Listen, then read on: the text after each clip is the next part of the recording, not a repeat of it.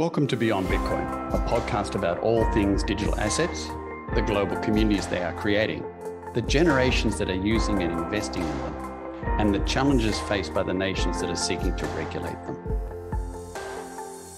The content of this program is not to be taken as investment advice. The opinions expressed in the program by the host and the guests are their personal opinions only. Remember, feel free to subscribe and share with like-minded friends. My name is Derek Graham. I'm the CEO of Portal Asset Management, and my co-host is Nitin Gower, Managing Director of State Street Digital Assets. Good morning, good afternoon, good evening, wherever you are in the world, and welcome along to another episode of Beyond Bitcoin. My name is Derek Graham, and my good friend and colleague is with me here today, as always, Nitin Gower. Hello, Nitin. Hey, Derek. Glad to be here. I'm tired of saying another exciting week, though not a lot of stuff happened this week, but still, there are a few nuggets that we should explore, I think.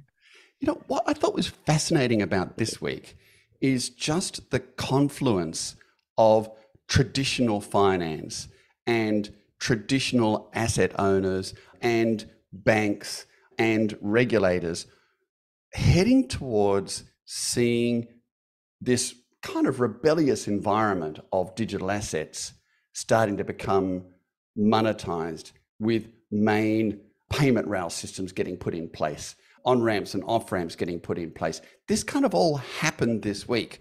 And one of the very first and very high-profile ones of these was PayPal. So let's have a little bit of that. Let's unpack a bit of what's been happening with PayPal and the banks, et cetera, and let the audience just see how interesting it is that what were the naysayers 3 or 4 years ago are now players in this space. So PayPal has launched a US dollar denominated stablecoin designed for digital payments and Web3, and to be compatible with the most widely accepted exchanges and wallets and Web3 apps around the world. Not bad. It's ERC token based. Now, by the way, ERC standard defines a set of rules that developers can follow to create their own tokens, which is the Ethereum blockchain. I know that's basics, guys, but on the other hand, it's called ERC stands for Ethereum Request for Comment. Now, I have to tell you that indicates that this industry has no idea about names or branding, but nonetheless, so it's an ERC20 token equivalent, and it's soon to be available for all PayPal users in the US. So this is the first time a major financial company is issuing its own stablecoin. So users can transfer PYUSD or PayPal USD between PayPal and supported external digital wallets, use the tokens to pay for goods and services, or convert any of PayPal's supported cryptocurrencies to and from PayPal US dollars. It's an on-ramp, Nitin. It's in and out of cryptocurrencies, and it's in and out of traditional payment world. It's really quite a big step forward, isn't it? It is. And you know, it's interesting, Derek, because when I was at IBM, I actually spent some time with PayPal in devising this entire, both in terms of risk and technology and how it all comes together. Yes, you did. And what's interesting at the time, Derek, that we had COVID, and due to COVID, a lot of early days, you had challenges with credit card transactions and overall transactions because the e-commerce and overall commerce was down. And there was an era when PayPal lost 25% of the overall revenue, and they had to refocus and bring the business back. And the focus was away from crypto and around, because if you remember, they were working with NYDIG as a custodian, and they allowed you to be able to custody Bitcoin and Litecoin and Ethereum, right. Just three assets. And what's interesting at this time is they were still talking to Paxos. I know this because I was in those conversations back in the day, and it was going well until and post-COVID, there were some challenges with Binance and Paxos, if you remember, with Paxos issuing a stable coin for Binance in US dollar denomination, and there was some regulatory clarity issues, and they paused the whole issue in terms of issuing stable coins. I think given all that's transpired in the industry from BlackRock and Bitwise and all the other sort of Fidelity, I think it strengthened, which to me is the industry coming together to say, we'll deal with the regulatory issues. And as long as we're doing all the right things from a perspective of adhering to all the payment standards and keeping all the track of assets and ensuring that there's no sort of mix up between the client assets and exactly what many of the other industries have done in mixing up the assets. In general, I think they're taking on, on the side of caution to doing all the right things to issue this, because it's been on their to-do list for almost 3 to 4 years. So I think it's a great thing. Yes. What I begin to look into is, one, how many stablecoins do we need? What happens to the existing stablecoin market? For example, Tether was in news lately to now have enough backing with US Treasury, bigger than many countries, including your own, Australia. Yes, including Australia. More it's bigger than Australia. Treasury than the country of Australia, UAE, and seven other large nations per se. And then you have USDC, which was the pioneer and leading elements. So there's a little bit of like Me Too players coming into the market. And while it's great for the industry that you have more options, I begin to look into how they're going to make money from this, because traditional stablecoin issuers have made money by not extending the overall yield that they would get from investing in money market. And it's a great time because money markets are offering 6 to 7% given the interest rate hike that we've seen from Feds.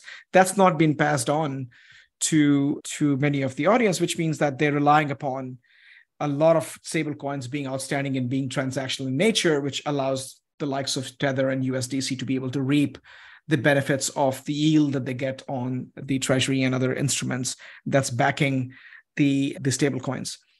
So that's another interesting point to me is, does that mean that if PayPal, which by the way, serving close to, out of the 300 million Americans, it's close to 150 million. So half the Americans actually have PayPal and Venmo accounts in general.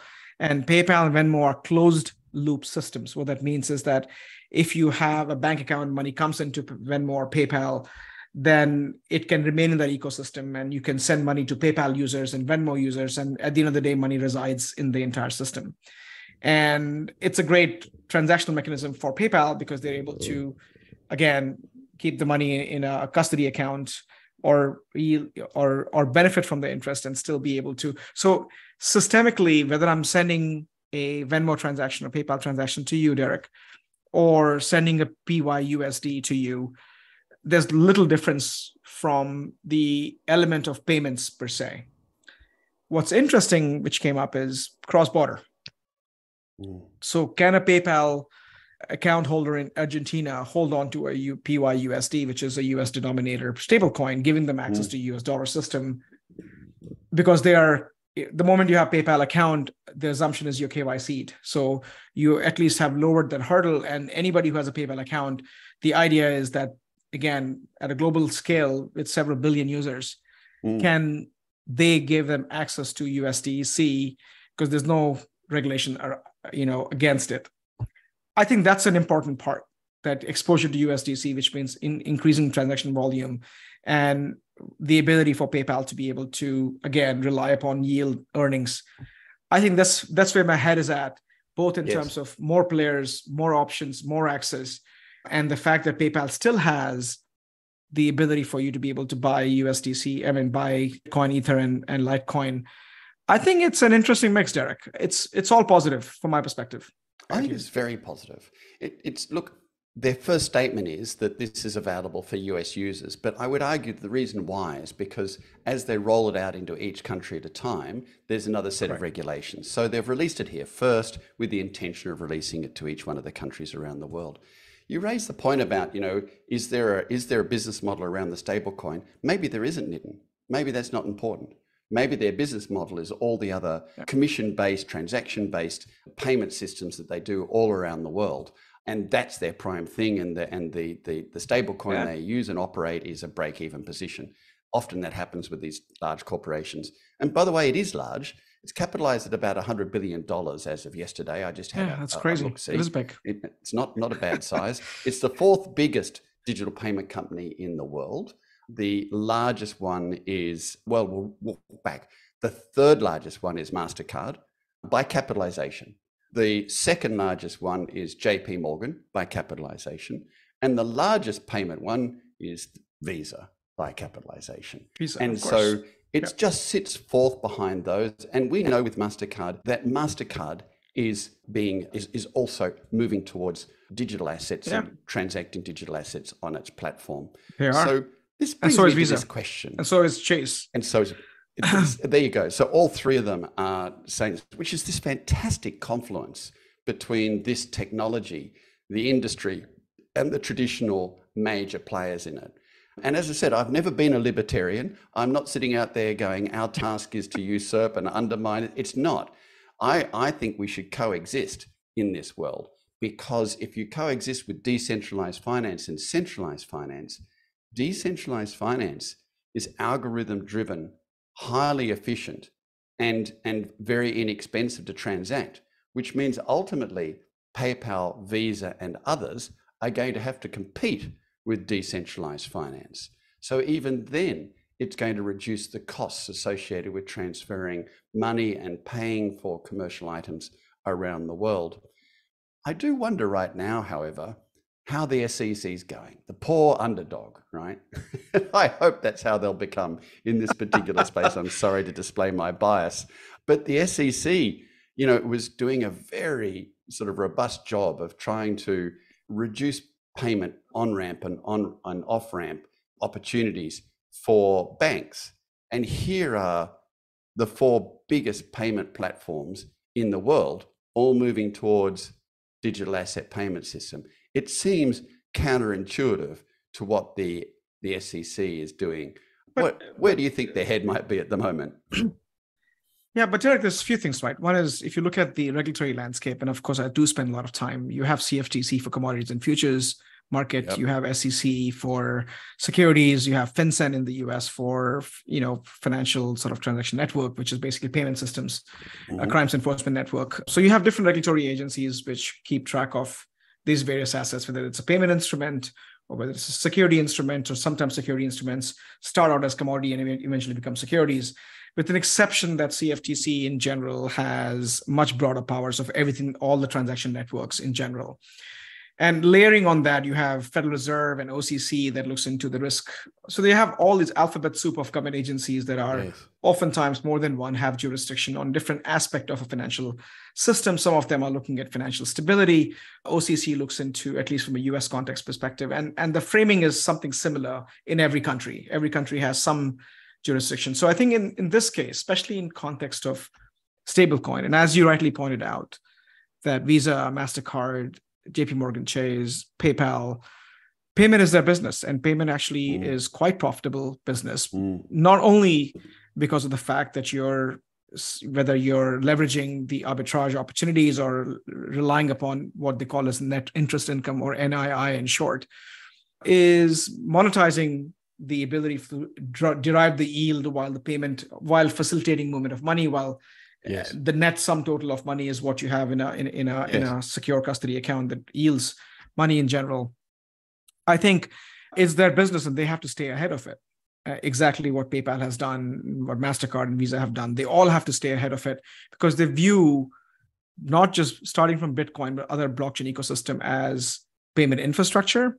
They view the respective native currency as instruments, and they want to be able to leverage them both to be able to not only understand, consume, adopt, but also progress their business from that perspective. So I don't think SEC is a huge issue here. What would be a huge issue is agencies like FinCEN and payment providers and financial stability, because one big concern that the central banks would have in this case, central bank is all about understanding the money supply, right? So there's a M0, M1, M2, which looks into what is the base supply, and based on that, what banks do in terms of credit increases the money supply, and every layer of that lending increases money supply. And one of the things that again, to protect inflation, to control inflation rather, which obviously they've not done a great job in the past, I would say 15 to 16 months, Derek. But one of the concern for them is the stablecoin increasing money supply, because that changes the calculus in terms of controlling inflation and also jobs. Those are the two mandates that central banks have. So I think central banks in general, OCC would have risk. What is the risk of stablecoin? And they've been done a bunch of studies, of course, from the establishment done on this piece from that perspective. But I would say this, and I'll pause, is in general, you're absolutely right about one thing, that maybe issuing stablecoin is not about making transactional revenue. It's not about making money from transactions like they do with Venmo and PayPal. But if you remember the failed Facebook project called Diem or Libra back in the day. Maybe too early. The intention it's too early, but also the fact that their objective was not to make money from payments. They wanted their platform to be sticky. What I mean by that is, if I'm on Facebook and I have the option to send you money using WhatsApp or to buy and engage in commerce on Facebook platforms, I don't think Facebook want to make money from payments. It's a cost of doing business, but they want to attract more advertisers. They want to attract more commerce. And they would eat the cost of what they would have to make investment into payment infrastructures, which facilitates movement of money cross-border between individuals using WhatsApp or, facilitating, payments for commerce, because they would make money off ad revenue. They would make money from the B2C business models, everything else. So I think you're right about one thing, Derek, that it may not just be about PayPal monetizing it. Like, we got to have this. We got to have this to stay relevant. We got to have this to grow our business. We need to understand this. And the earlier we get onto this whole thing, it will help us shape and sharpen our business in future. That's the way I look at it. Makes good sense. So that's why I find this intriguing. And it's certainly not even, I don't think, the beginning of this story of this confluence, coexistence of centralized and traditional payment systems, gateways, organizations, banks, lenders, etc., digitizing their business. Actually, we need to sort of state that one further. Their business, to a degree, is already digitized. They're transferring everything in a digital format. It's just not a tokenized, decentralized format, or it's not a tokenized, enterprise-based, decentralized format. So it is a variation of what was a generation or so ago, their digitization of their business.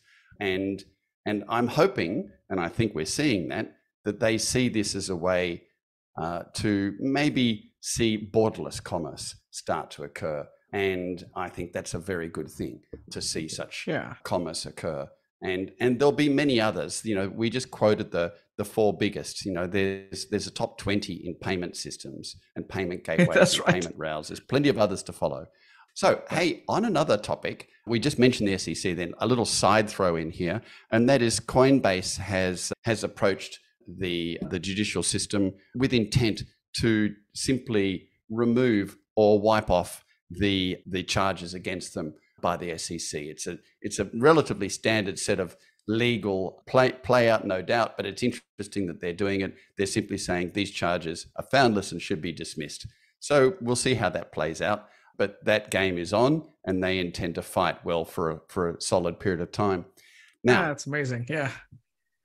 Artificial intelligence and blockchain wrapped around this. This is an interesting little side topic, and one that really is getting people's interest. Hey, Nitin, you're a professional in so many things, but I'm sorry, right now, I want Petros Zephos in here, our data scientist. I know, we need Petros for this. Sure. So here it is. We need Petros for this one, yeah. ChatBTC is an artificial intelligence chatbot created by Bitcoin development shop Chaincode Labs, and is trained to answer questions about the dominant blockchain using high quality sources and technical information. It's really interesting. So in other words, rather than just ChatGPT with a broad knowledge base of everything, they're using ChatGPT, but they're training it on deep knowledge wrapped around BTC. And they're making this sort of this a specialty trained body of knowledge. Now, we know, Petros keeps telling us that this isn't artificial intelligence, and we should call it as it is, which is a large language model that it's operating.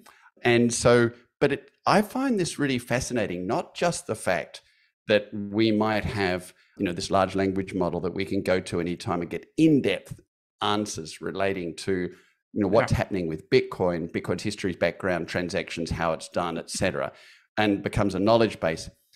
But I also ask the question, is if these large language model worlds are continuing to grow, wouldn't sooner or later the major large language model have sufficient information and training that it could usurp this need for this specialty slither of large language model?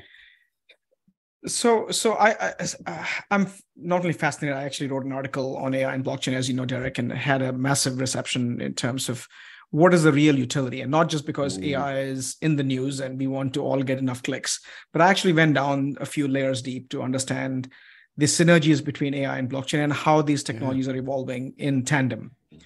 And I use the word tandem because this is not happening by accident, right? If you look at blockchain, we use the term data structure, which basically blockchain is nothing but a linked list. It's basically a linkage of all the transactions, a list of transactions that are in processing. And one thing about AI, which is also true for large language models, you've got to train these systems to be able to find the various linkages and sort of amalgamate the data, which is what Petros is 100% right, that it's all about a series of training. It's not, ability for them to do the true nature of artificial intelligence, which to me, the holy grail is general intelligence, which is the ability for me and you to have the conversation with our knowledge nodes and be able to switch context as we are speaking.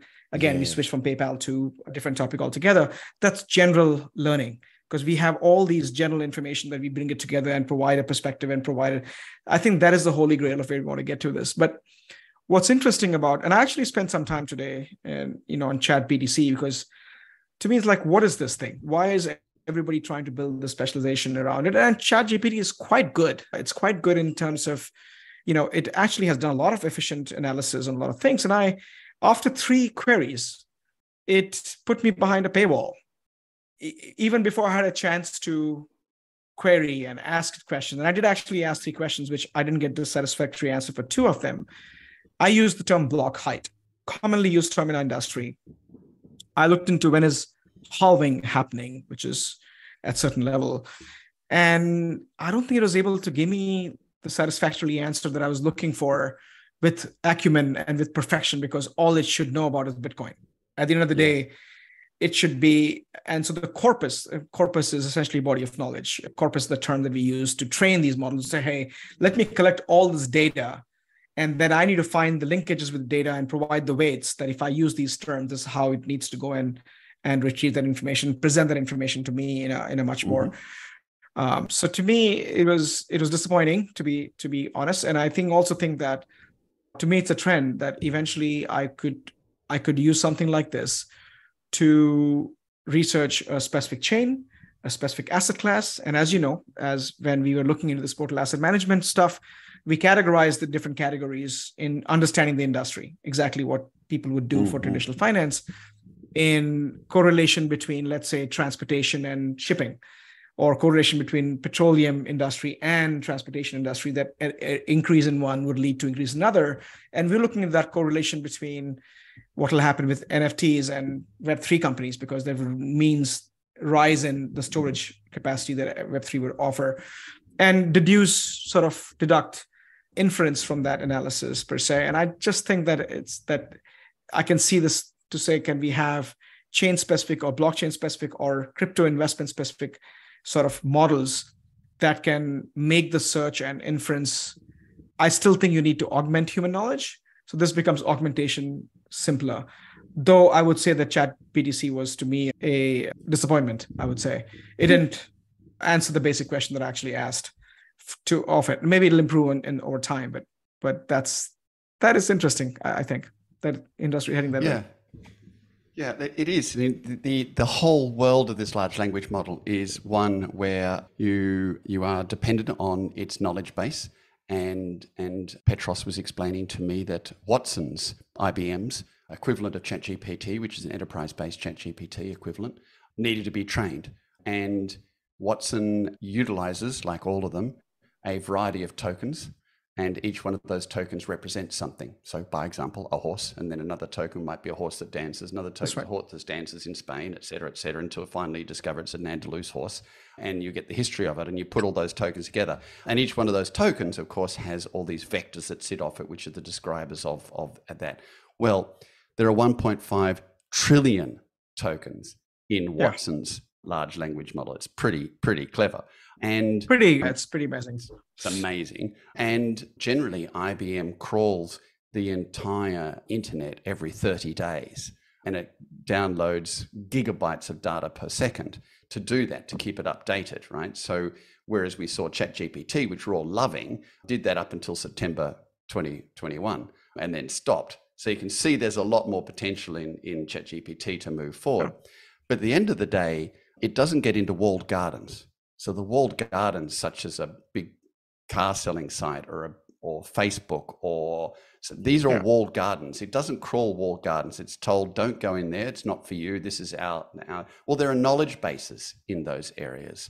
And so I think there's potential for future AI specialty where permission's given to those walled gardens possibly, and you'll get a chat version or a large language model version wrapped around a sector of an industry. And then you will know that you don't have to know every prompt to find your way into that sector of the industry, and you'll learn from it. But AI is another one of these extraordinary technologies that can sit alongside the world of blockchain, and it can sit alongside the world of cryptocurrency, which is payment systems. And of course, in the future, you'll see AI equivalents or large language models transacting between each other, paying in payment methods that might not be anything we recognize today.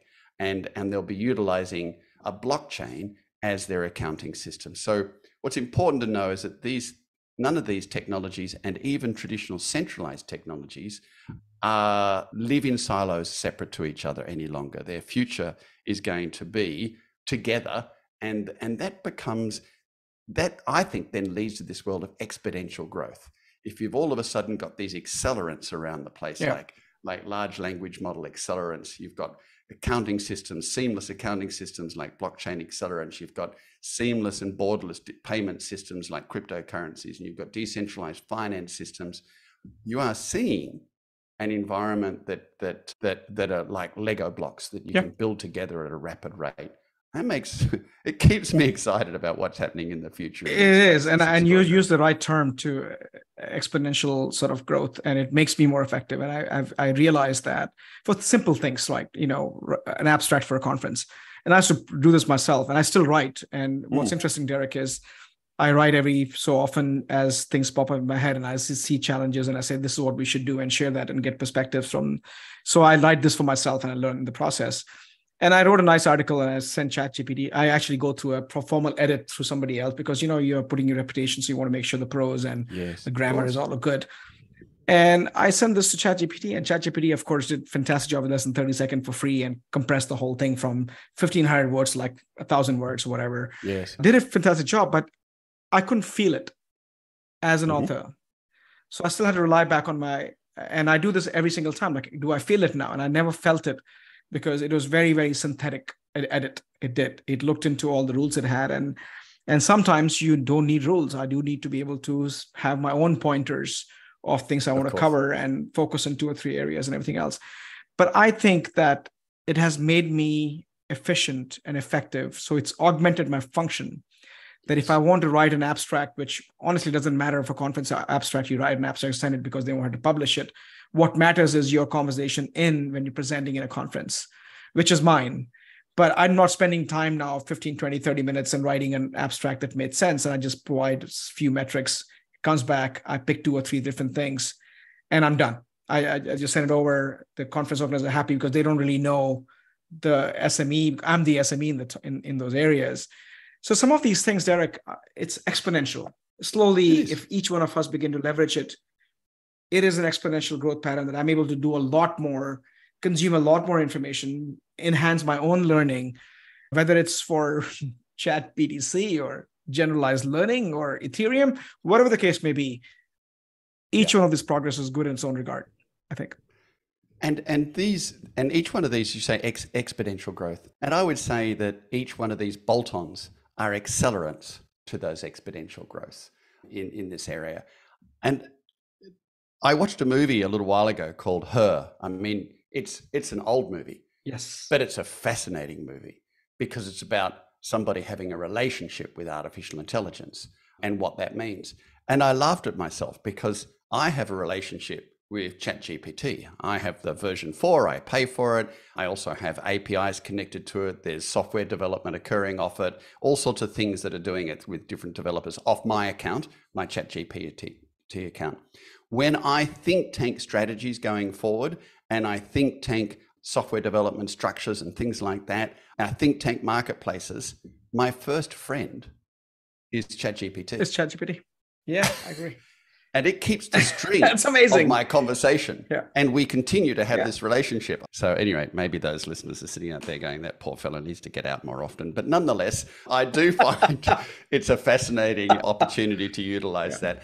Hey, next week, let's talk a bit more about real world assets and about what it takes to put infrastructure in place to bring those real world assets into this decentralized digital domain. Nitin? Yeah, no, I think that's a really important topic as the momentum in the industry grows, Derek. And there's a lot of conversation. I personally am involved by the virtue of my day job, but also with industry thought leaders is what do we need to do? Because what PayPal has done, what BlackRock is doing, and what many of BlackRock's cohorts are doing in bringing the real world asset to this same industry.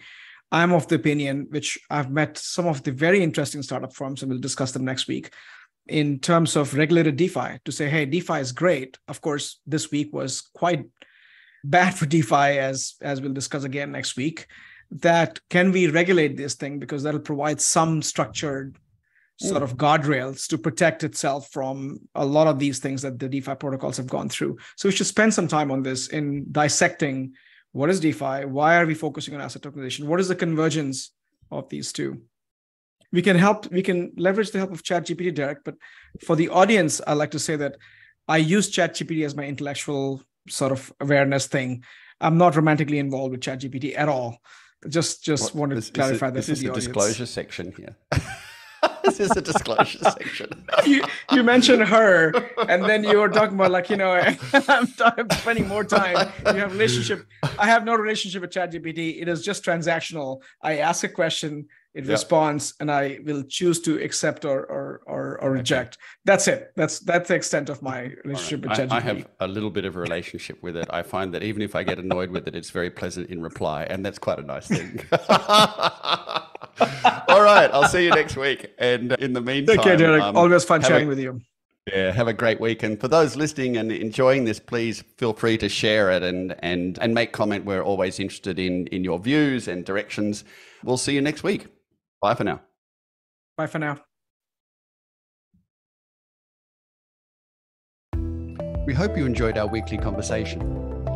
If you have any questions, comments, or suggested topics, please contact Nitin Gower or myself on the emails displayed here or via our LinkedIn profiles. Feel free to subscribe and share with like-minded friends. Stay well, inquisitive, and engaged. See you next week.